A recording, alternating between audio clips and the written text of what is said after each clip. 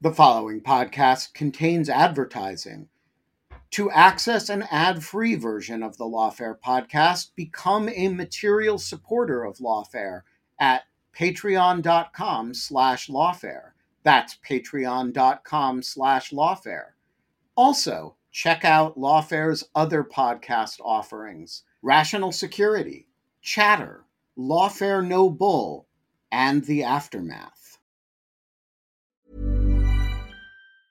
Everyone knows therapy is great for solving problems, but getting therapy has its own problems too, like finding the right therapist, fitting into their schedule, and of course, the cost. Well, BetterHelp can solve those problems. It's totally online and built around your schedule. It's surprisingly affordable too. Connect with a credentialed therapist by phone, video, or online chat, all from the comfort of your home. Visit BetterHelp.com to learn more and save 10% on your first month. That's BetterHelp, H-E-L-P.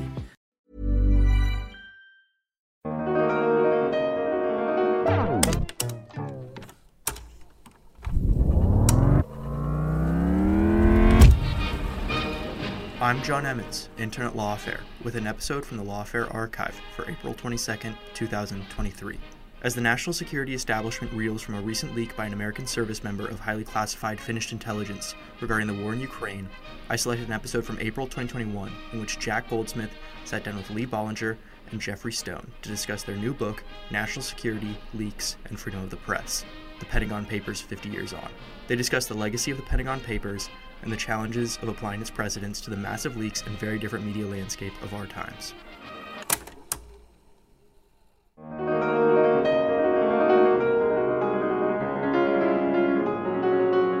I'm Jack Goldsmith, and this is the Lawfare Podcast, April 20th, 2021. I sat down with Lee Bollinger, the president of Columbia University, and Jeffrey Stone, the Edward H. Levy Distinguished Service Professor at the University of Chicago Law School, to discuss their new book, National Security, Leaks, and Freedom of the Press, The Pentagon Papers 50 Years On. We discussed the holding and legacy of the Pentagon Papers case, as well as some of the many challenges of applying the Pentagon Papers regime in the modern digital era that is characterized by massive leaks and a very different press landscape than the one that prevailed in 1971. It's the Lawfare Podcast, April 20th, National Security, Leaks, and Freedom of the Press. Thanks for joining me, Lee and Jeff. Can you just start off by telling us what the book's out? It's kind of an unusual collection. Well, the basic idea was to bring together a group of experts from different perspectives, including from the national security world, from the world of journalism, and from legal scholarship, to examine the state of affairs that currently exists and how we got to this point in the 50 years that have passed since the Pentagon Papers decision. And the book includes an introduction and a conclusion written by Lee and me, a report that was prepared to summarize at the outset the state of the law with respect to these issues, then a series of essays by, as I said, a broad range of national security experts, journalists, and legal scholars, and then a commission report in which 7 of us, including Eric Holder and John Brennan, sat down and discussed among ourselves what is the takeaway, what recommendations we as a group would have. And that's another part of the book. So that's the basic structure. Lee, do you have anything to add? Yeah, so Jeff and I had done a book a couple of years ago called The Free Speech Century. And in that book, which is also a collection of essays with a dialogue that Jeff and I do at the beginning and the end, that was to mark the 100th anniversary of the first cases in the Supreme Court on interpreting the First Amendment. So most people don't realize this, but there were no Supreme Court cases saying what free speech, free press mean under the First Amendment until 1919. So this book marked that, the Free Speech Century. Then, we took this very, very significant part of that jurisprudence, Pentagon Papers regime, which is more than just the Pentagon Papers, and wanted to try to focus on this particular issue. Circumstances have changed. Have they changed enough to change the result? That's a question we'll talk about here. But the idea was to take a major part of this jurisprudence and then really focus on that. The structure of the book was interesting. It sort of evolved in the ways in which Jeff and I have collaborated. And as you said, Jack, there was a mixture of different approaches. So you have your essays, but you have essays from different points of view. That, I think, brings a kind of strength of voice to it, no matter how much a single author tries to incorporate other perspectives. Very, very hard to get the real conviction that people have from those points of view. A legal memorandum in the sense that outlines this. So if you want to know what the cases are and what the conventional and the most positive sense analysis is, that provides it. And then a group of people who come together and really try to look at all this and the perspectives and make recommendations. And they also are from different perspectives. And then Jeff and I offer what we think about this. Overall, I think the strength of the book takes a real current major problem and really describes how hard it is. It's just a very, very perplexing problem, both at the constitutional level, the policy level, the press level. So those are the motivations behind the structure of the book and what it is. Okay, I want to talk about what those problems are, and I want us to dive into the Pentagon Papers regime, but I just want to underscore what you said about the strength of voice in the book.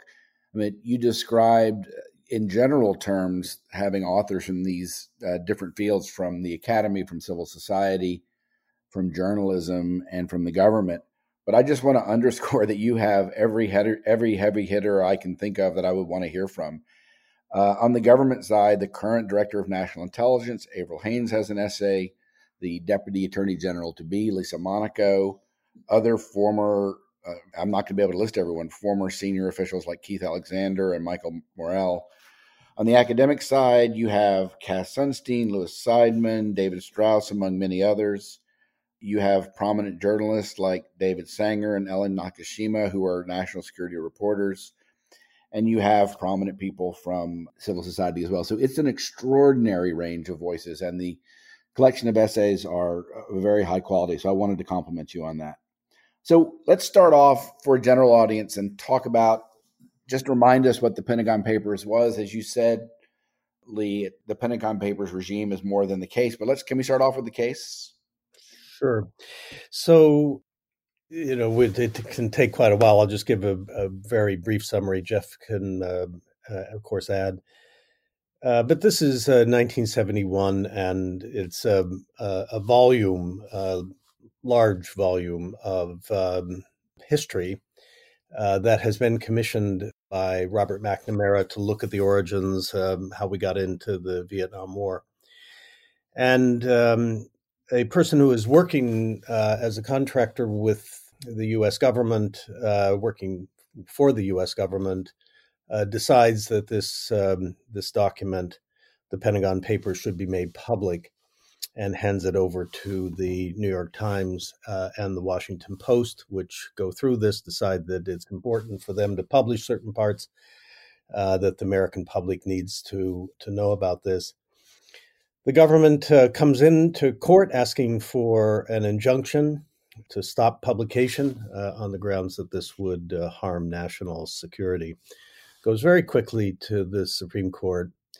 And there are a whole mix of opinions, and very hard to piece together sort of what the overall holding is. But the essential outcome is a decision by a majority of the Supreme Court that it is unconstitutional under the First Amendment to enjoin the press from publishing classified information, even though it has been illegally taken from the government and handed over to the press, with the press knowing that it has been illegally taken. Constitutionally protected, absent some very, very significant evidence by the government that this will cause grave and irreparable harm to publish. There are surrounding cases that make up the overall Pentagon Papers regime, as I've called it, we've called it. The classic problem of every democratic society: the government needs to operate in secret to some extent. has a deep problem of over-classifying. How do you get information to the public that the public needs, that the government does not need to keep secret? And to what extent should leakers be protected in having that information available? And to what extent should the press, if it gets hold of that information, be free to publish? And to what extent should there be a constitutional right to, apart from that, or in substitution for any of those rights, to just go to court and to force the government to hand over information that after an evaluation of the balance of interests, a judge would find that it should be made public or not? And the solution to the problem that the United States came up with, the Supreme Court came up with in Pentagon Papers and surrounding cases, is a very unique, and you just wouldn't predict. It's not something you would logically come up with exactly. And that is, there is no constitutional right to get the information in the first place, just to go to court and demand that the court evaluate the benefits and costs of revealing information. Leakers, so the government has the right to keep secrets fully. Leakers who hand over the information to the press have no constitutional protection in doing that, even though the benefits of publication may outweigh the harms. And the press, if it does not participate, this is an open question, in the kind of purloining of the documents, but still knowingly realizes that it was taken illegally, is free to publish against an injunction. But there are many open questions, like once they publish, can they then be prosecuted? So that's the summary I would give very quickly, Jeff. I would just add a couple of observations about the case for those who weren't around then or weren't paying attention then. One of them is that it was an enormously important public case. That is partly because it was involved in the New York Times and the Washington Post and the Vietnam War. Everyone was aware of the case, and it was all over the news, and everyone knew what was going on. So in that sense, it was very unique in terms of the Supreme Court making such a decision. Second observation I'd make is that the decision was a 6-3 decision, and the three dissenters made what is a very logical argument, which is that the Department of Defense was not paying any attention to this document, which had been written 4 years earlier under the directions of Robert McNamara, and they didn't know what was in the document. They hadn't been paying any attention to it. The Times had taken several months to review the document before deciding which parts of it should publish and which parts it should not publish. The government only had literally a few days to respond to this. And part of what the dissenters argue is that, look, let's give the government some time to review this 7,000-page document, which presumably nobody's looked at in 4 years, to make the case that the publication of some of this information might well pose a clear and present danger to the government. And the majority of justices basically took the view, nope, if you can't demonstrate it, you cannot enjoin it, period. And that was a pretty remarkable thing about the case. And whether that was because they trusted the New York Times and the Washington Post, or whether it was because they just said, if they want to publish it, they have the freedom to do it. Maybe, maybe not. There could be a criminal prosecution later, but you can't enjoin it. And to me, one of the most intriguing aspects of it was that the government did not actually have a reasonable opportunity to review the document carefully, examine the potential national security implications, and make the case to the court about what those dangers might be. And the majority of justices said, if you can't prove it now, you cannot enjoin it, you lose. Is that because of the kind of extraordinary power of the rule of no prior restraint? Is that the reason that they said that? I think yes. I mean, had the Times published the information and then been prosecuted after the fact, which indeed it wasn't, by the way, then the government would have time necessarily to have made the case for this. So I think it is because of the very strong presumption against prior restraints that the majority of justices says you cannot prevent them from publishing it. But in addition to the ironies that Lee mentioned, the other is that the New York Times had spent literally several months looking at this, and all of a sudden they say, we cannot be delayed for a moment. And the justices say, right, go for it.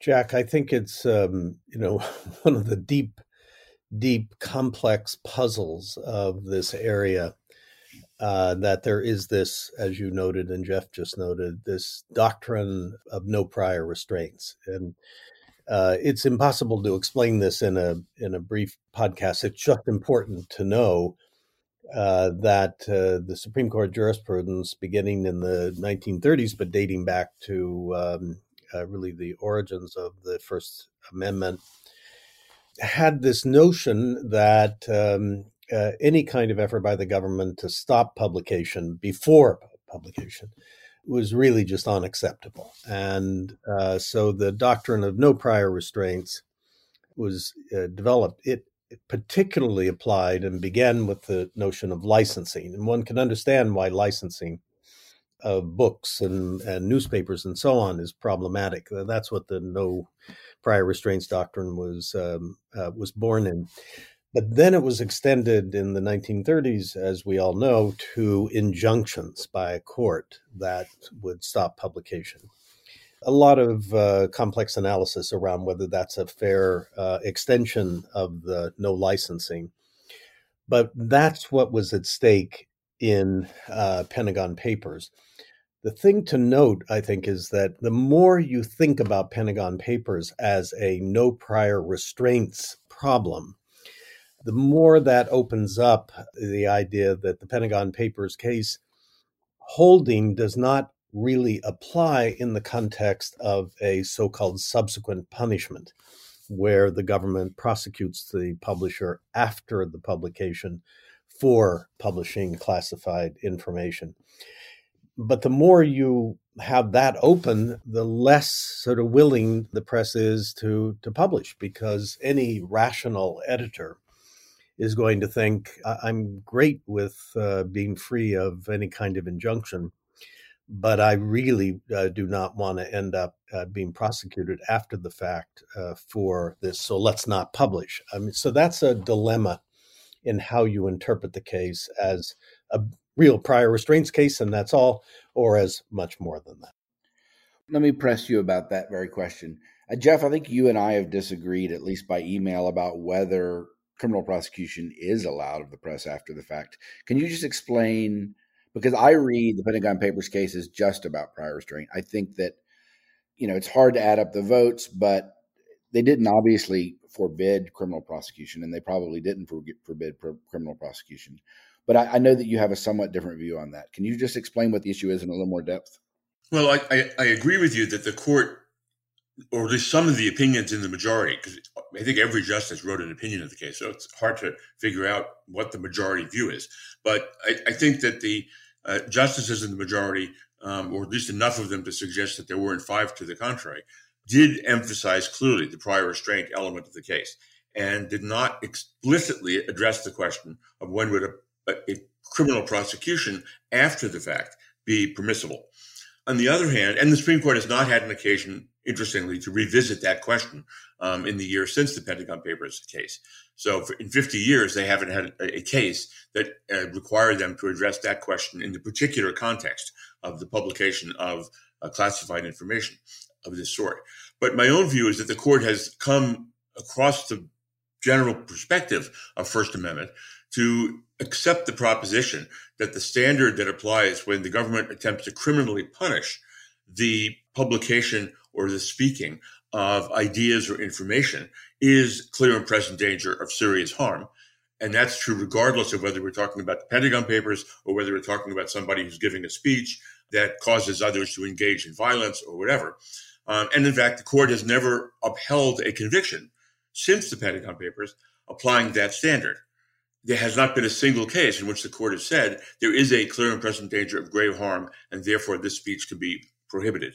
So although I agree with you that the Pentagon Papers case does not explicitly resolve the question of what standard would apply, I think it's pretty clear now that the clear and present danger test would apply today if this was a prosecution after the fact, and the government would have to demonstrate that the publication of the information did create such a harm. Now, since the court has never actually had to apply that test in a way that leads it to uphold a conviction, we don't know, in fact, what clear or present or grave means. Those phrases have been, over the century of free speech jurisprudence, have been interpreted in very different ways. So it's possible the court would uphold the conviction of the New York Times if they were prosecuted a year after the publication of the Pentagon Papers, if the government could demonstrate that the publication of that information had in fact produced a serious harm to American international relations or the ability to fight the war in Vietnam effectively. But the truth is, we don't know what those phrases actually mean because the court has never found the existence of a clear and present danger in the half century since the Pentagon Papers case. I would add, Jack, that if you look at this from a kind of systemic approach, has this worked, and why has it? Why may it have worked? What is behind that?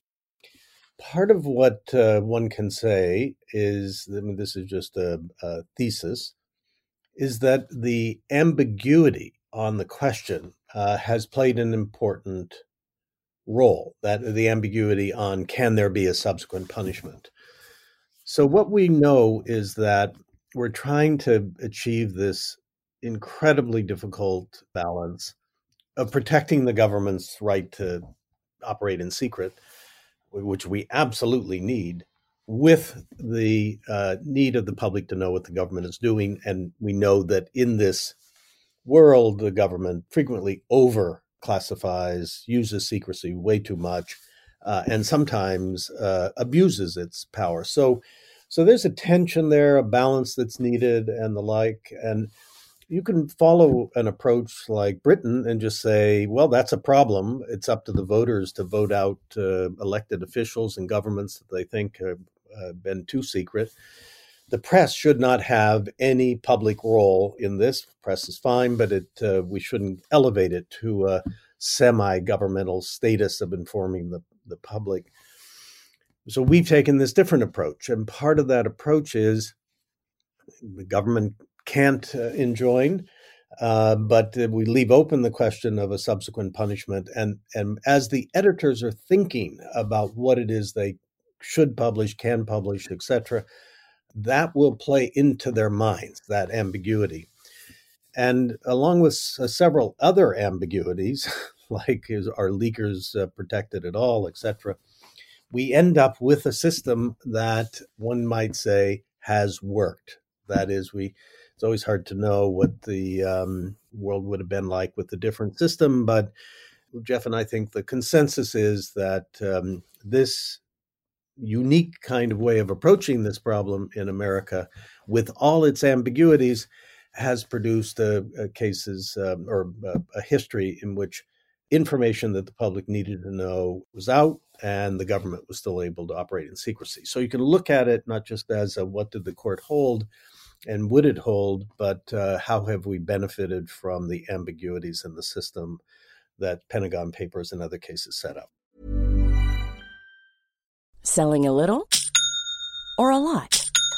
Shopify helps you do your thing however you cha-ching. Shopify is the global commerce platform that helps you sell at every stage of your business. From the launch your online shop stage to the first real-life store stage, all the way to the did we just hit a million orders stage.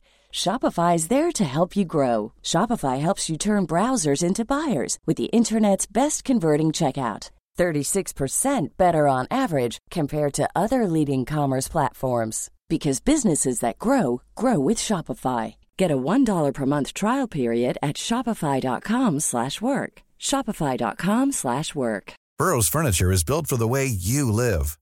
From ensuring easy assembly and disassembly to honoring highly requested new colors for their award-winning seating, they always have their customers in mind. Their modular seating is made out of durable materials to last and grow with you.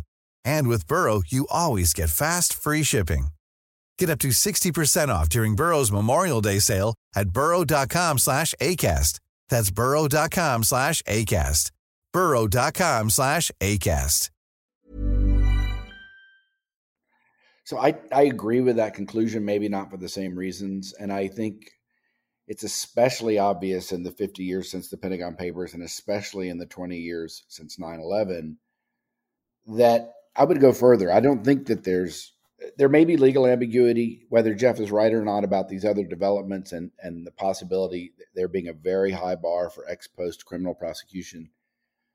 It seems to me that after the Chelsea Manning leaks, the WikiLeaks, and especially after Snowden and the non-prosecution of the press in light of that, and then the just massive continual publication by all sorts of outlets of very sensitive classified information on a scale I think we haven't seen before, including of surveillance-related information that might be somewhat easier to prosecute than other forms of information.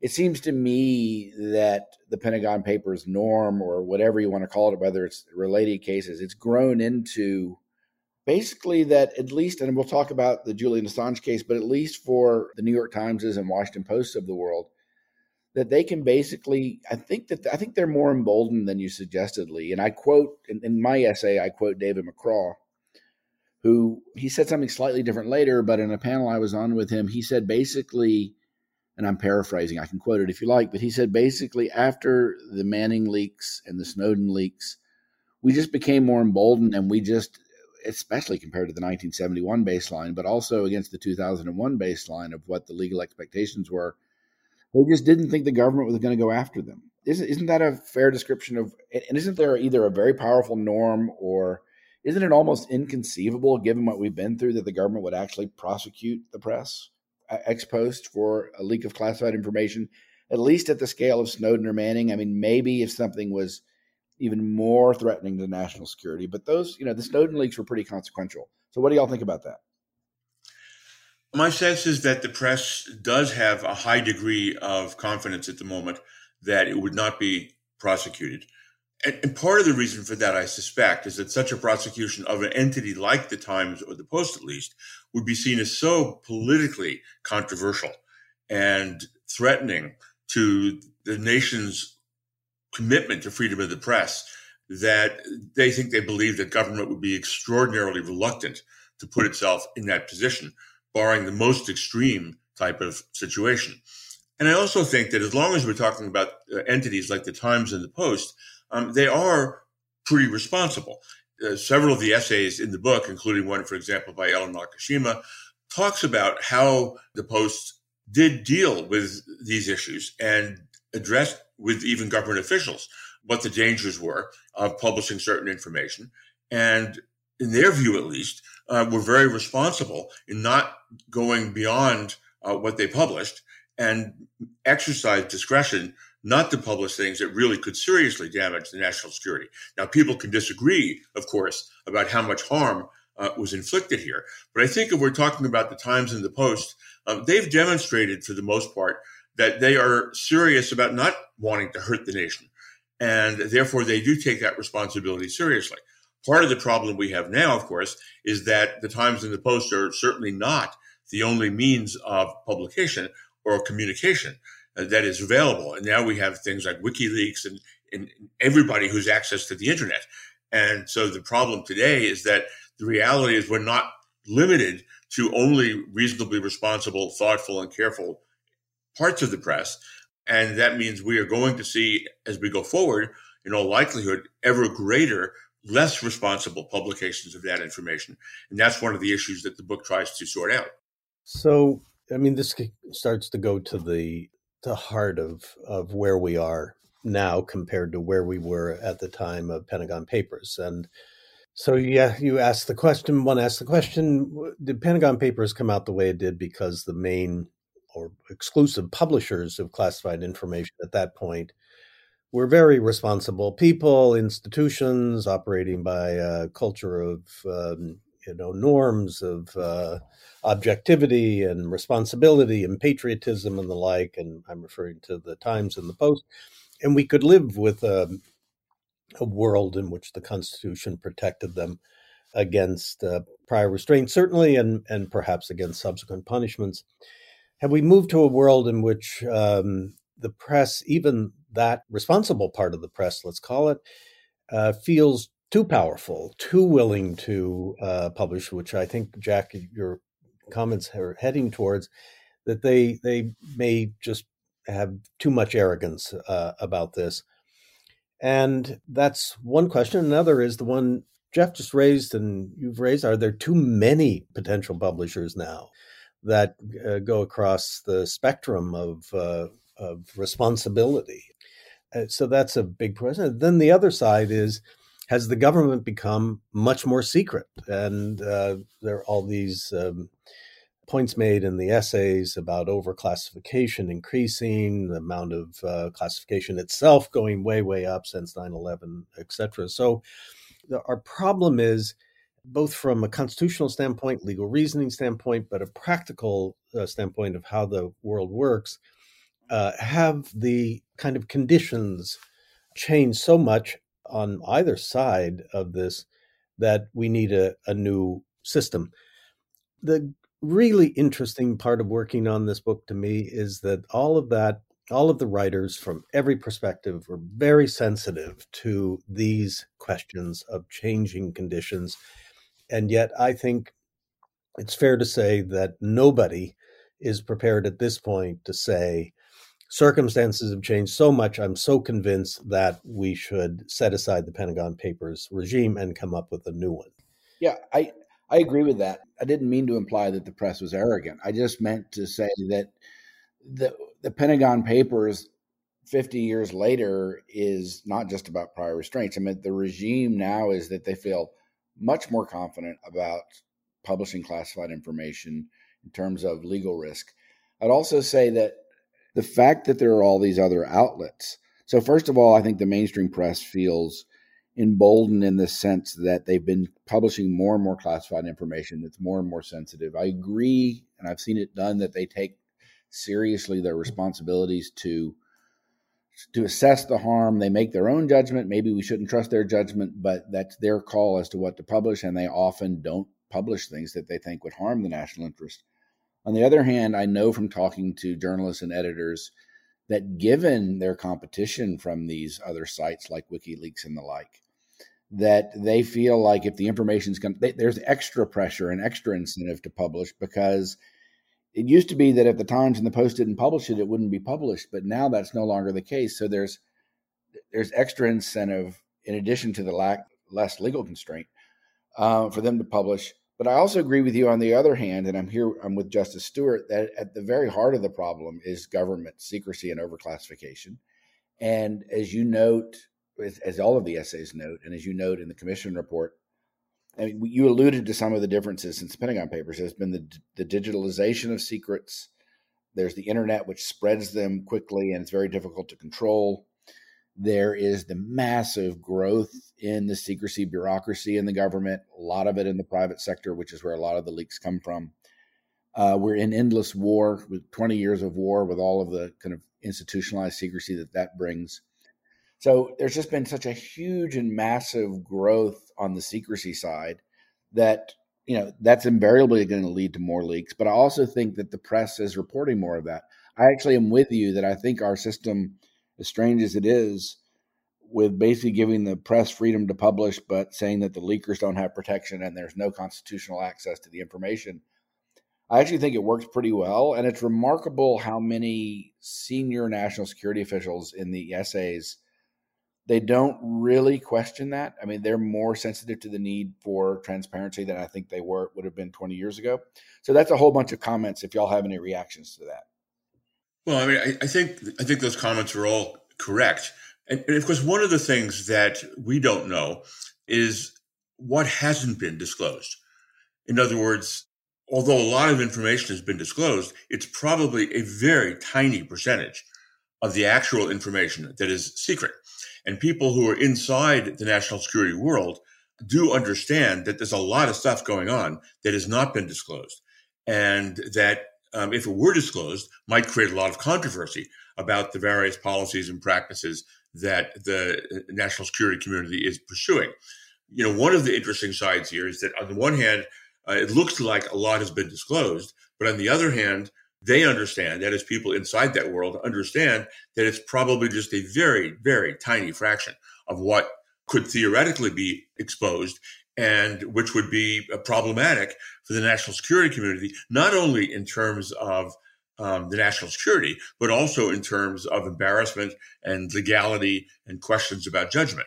So I think their support of the current system is based partly on the fact that they know how much has not been exposed, and that if it was exposed, might be very problematic for the performance of the national security world. So I think, like Jeff, I agree, Jack, with your comments and assessment of things.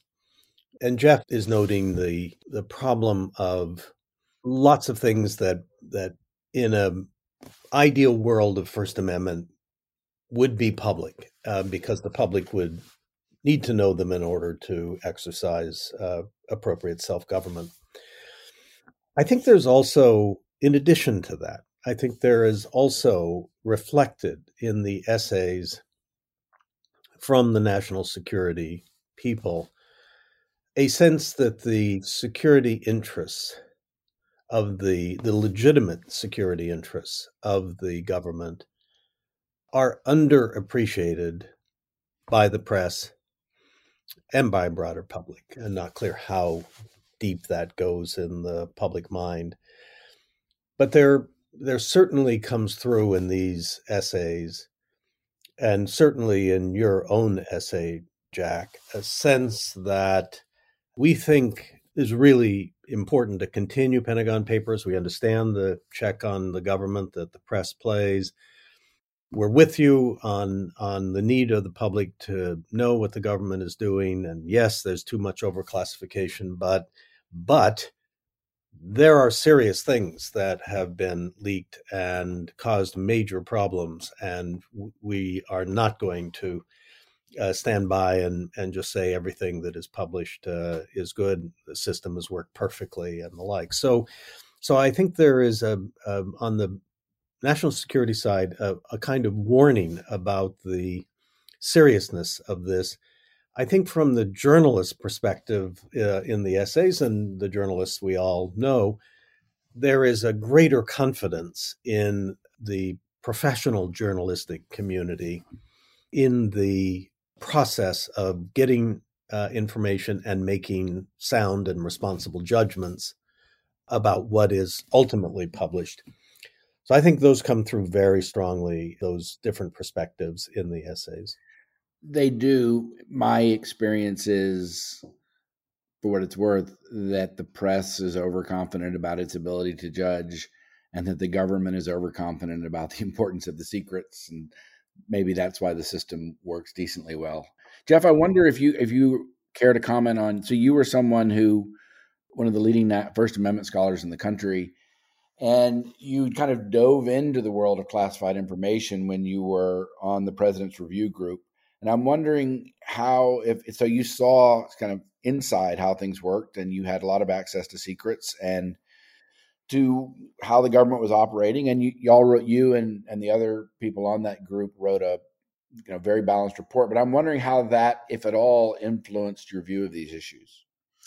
Well, it was a fascinating experience, and I learned a lot about things I knew nothing about. I was the person of the 5 members of the group who probably clearly had the least experience with the inside of the national security world when President Obama appointed that review group, which was appointed to review, in particular, the consequences of the Snowden revelations and beyond.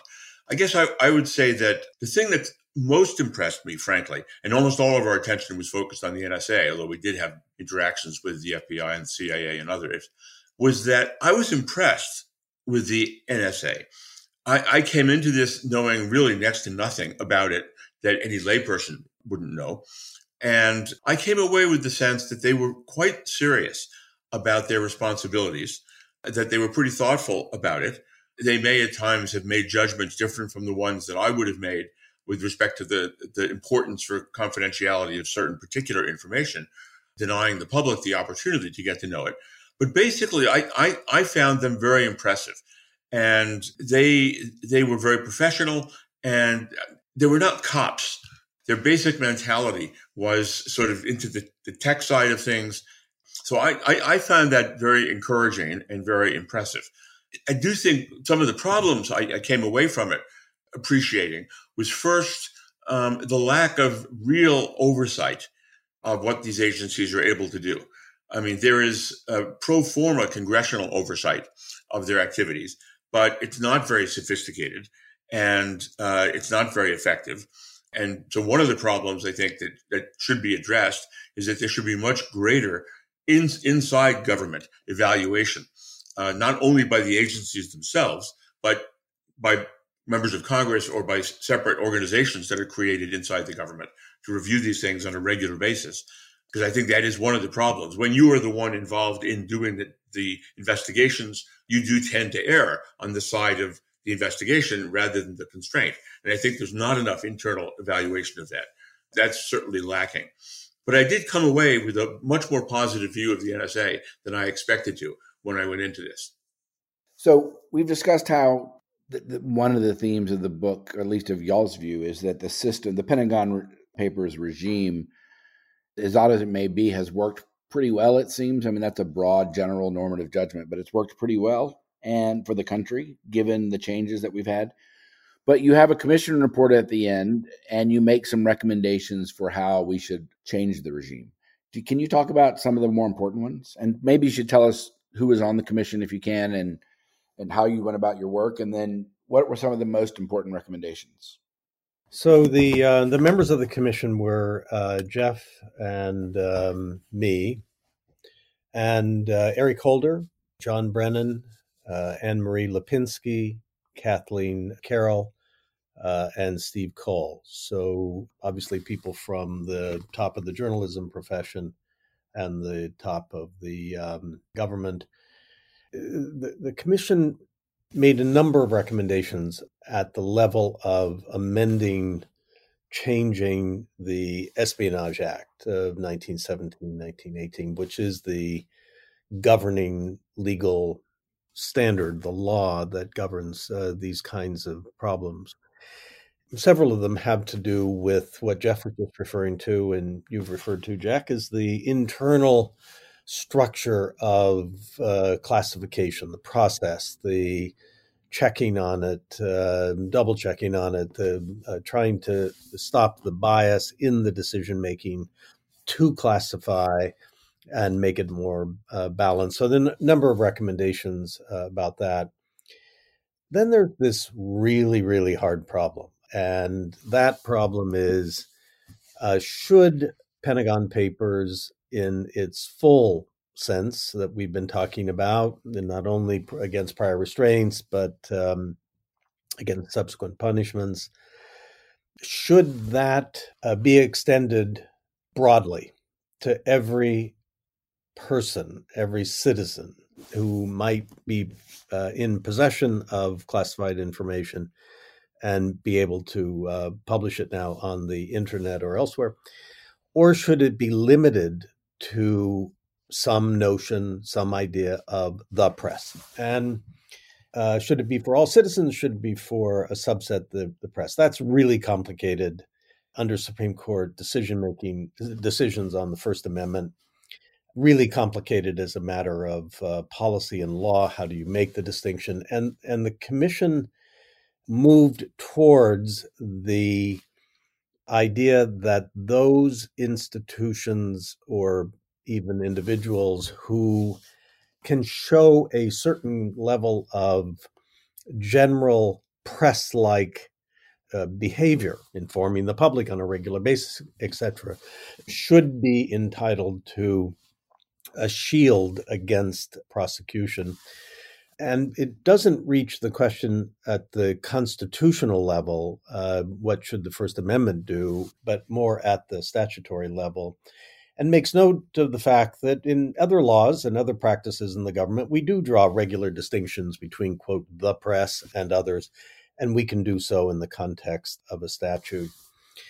So there are other parts, but Jeff, I'll turn those over to you. Yeah, so one of the challenges, given the enormous breadth today of the quote press, is that, as I noted earlier, although you could trust the Times and the Post, for example, to be responsible, even if they may make mistakes, it's now the case that it's possible to make public to a vast national and international audience leaked information by entities that do not have that degree of expertise or responsibility. And should the Pentagon Papers apply to them? The Supreme Court has been very reluctant up to this point to define who is the press for purposes of the First Amendment. They had a case around the same time as the Pentagon Papers case called Branzburg versus Hayes, where the question was whether the First Amendment granted a journalist privilege to refuse to disclose the source of information when asked to testify in a legal proceeding. And the court rejected the recognition of such a First Amendment privilege. And one of the factors that clearly affected the court's thinking was that it would then have to decide who gets to assert that privilege, who is the press and who's not the press. And the justices just did not feel at all comfortable being in that position. But interestingly, 48 states now have journalist privilege laws in which they, in a statutory format, define who is the press for purposes of being able to assert the privilege. And although the Supreme Court understandably would still be reluctant to do such a thing, it might make sense for the government to pass laws, the United States government, for example, to pass laws that identify from a statutory standpoint who the press is, not for the sake of limiting the rights of the press, but for the sake of giving special dispensations to leakers who give information to those entities. On the theory that if they're going to leak anyway, let's get them to give it to places who we have at least a reasonable degree of trust on. And that would be one possible approach that I think would be quite interesting. Another issue we talked about in the recommendations is there should be better procedures inside the national security world for individual employees or contractors to raise questions about whether certain information should be made public. That is, there should be entities within the national security world consisting not only of full-time experts in that world, but also some members who come from outside that world, to whom employees can present the question, I think this information should be public. Why doesn't the NSA or the CIA make it public? And we recommend that they can even be able to do that anonymously, so they're not chilled in their willingness to raise those questions. But we do think that the national security world could do a better job of giving its employees a process in which they can internally raise questions about whether things should not have been classified and should be public, and then allow the internal world to make better judgments about those questions than they're able to do right now. And then, Jack, there are two other areas, as you know. One is, should leakers have any protection? And the answer is no. But that the sort of modulation of government response should range from, of course, firing to misdemeanors to felonies, but no criminal. I mean, it's a more nuanced approach to dealing with leakers, but not extend a sort of balance. Is it better to have the information public than not? So that how to treat leakers is one other area. And the other one discussed is the intersection between the press, the journalists, and the leaker. And when should the press, what is the line where the press crosses over into criminal behavior themselves by trying to facilitate the leak? Should simply asking a leaker to get the information constitute criminal action? And the commission's view is no, that's standard journalistic behavior. But that's another point of really interesting and important tension.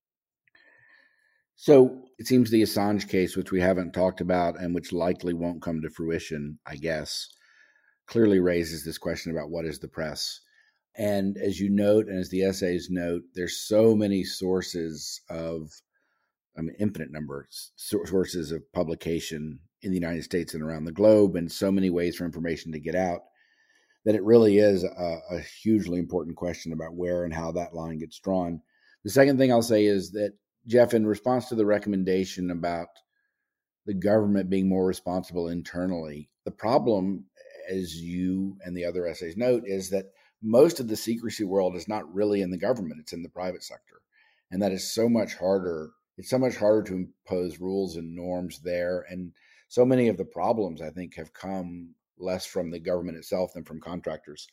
I want to close by asking about the last couple of paragraphs of the book, which is the end of your closing statement essay. And you basically end with a question about whether, given the way secrets are kept now, given digitalization, given the internet, are there going to be ever more leaks of ever more important information that does ever more harm to national security? And in that world, can the Pentagon Papers regime, as we've described it, survive? And you seem to end kind of on a pessimistic note, and I just wonder if that's the right reading, or how you'd like to comment on that. Well, I think that we and most of the participants do have a concern about the changes that have occurred in the national security world, including, as we noted, the vast expansion in the number of individuals, including literally millions of private contractors who have access to classified information, and the ability of individuals and organizations, not the mainstream press, to make this information available worldwide, have created serious dangers to national security.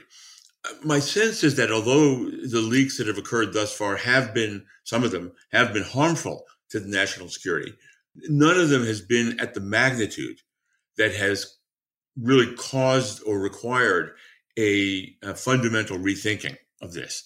And a lot of people are thinking about it, of course, after Snowden and Assange and so on, and Manning. But I don't think we've had the kind of true crisis that would really require a serious rethinking.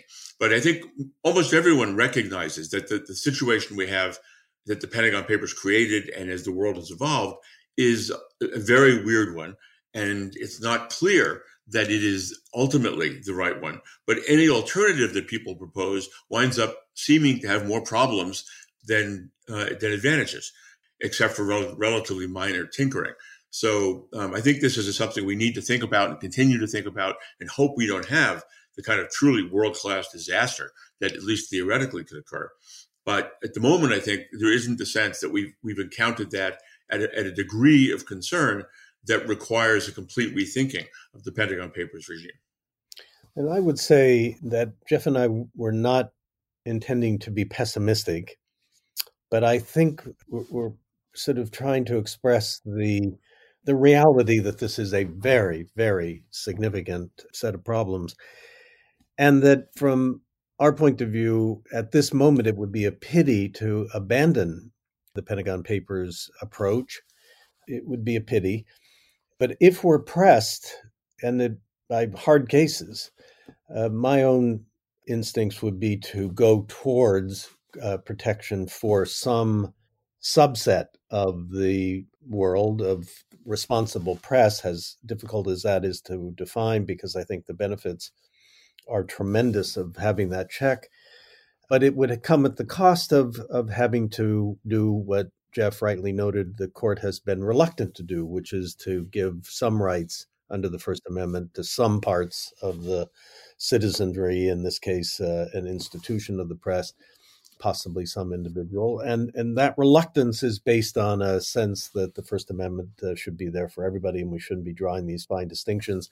So I'm would be more prepared to go in that direction, nevertheless, of special rights for a, quote, responsible press of some notion. And I think Jeff would be less so. And that tension is really, I think, what also gives the book some real power. But I think we ended up with, it would be a pity if at this moment what has worked reasonably well should be abandoned. So we're out of time. Thanks so much. This is a definitive book on this question, circa 2021, 50 years after the Pentagon Papers case. Thank you so much for talking to me. Thanks for having us, Jack. Thanks, Jack. The Lawfare podcast is produced in cooperation with the Brookings Institution. Please share the Lawfare podcast and give us a 5-star review on iTunes. Go to thelawfarestore.com for brand new Lawfare pins, lanyards, t-shirts, and socks. The podcast is produced and edited by Jen Patia Howell, and your audio engineer is Zachary Frank of Goat Rodeo. Our music is performed by Sophia Yan. As always, thank you for listening.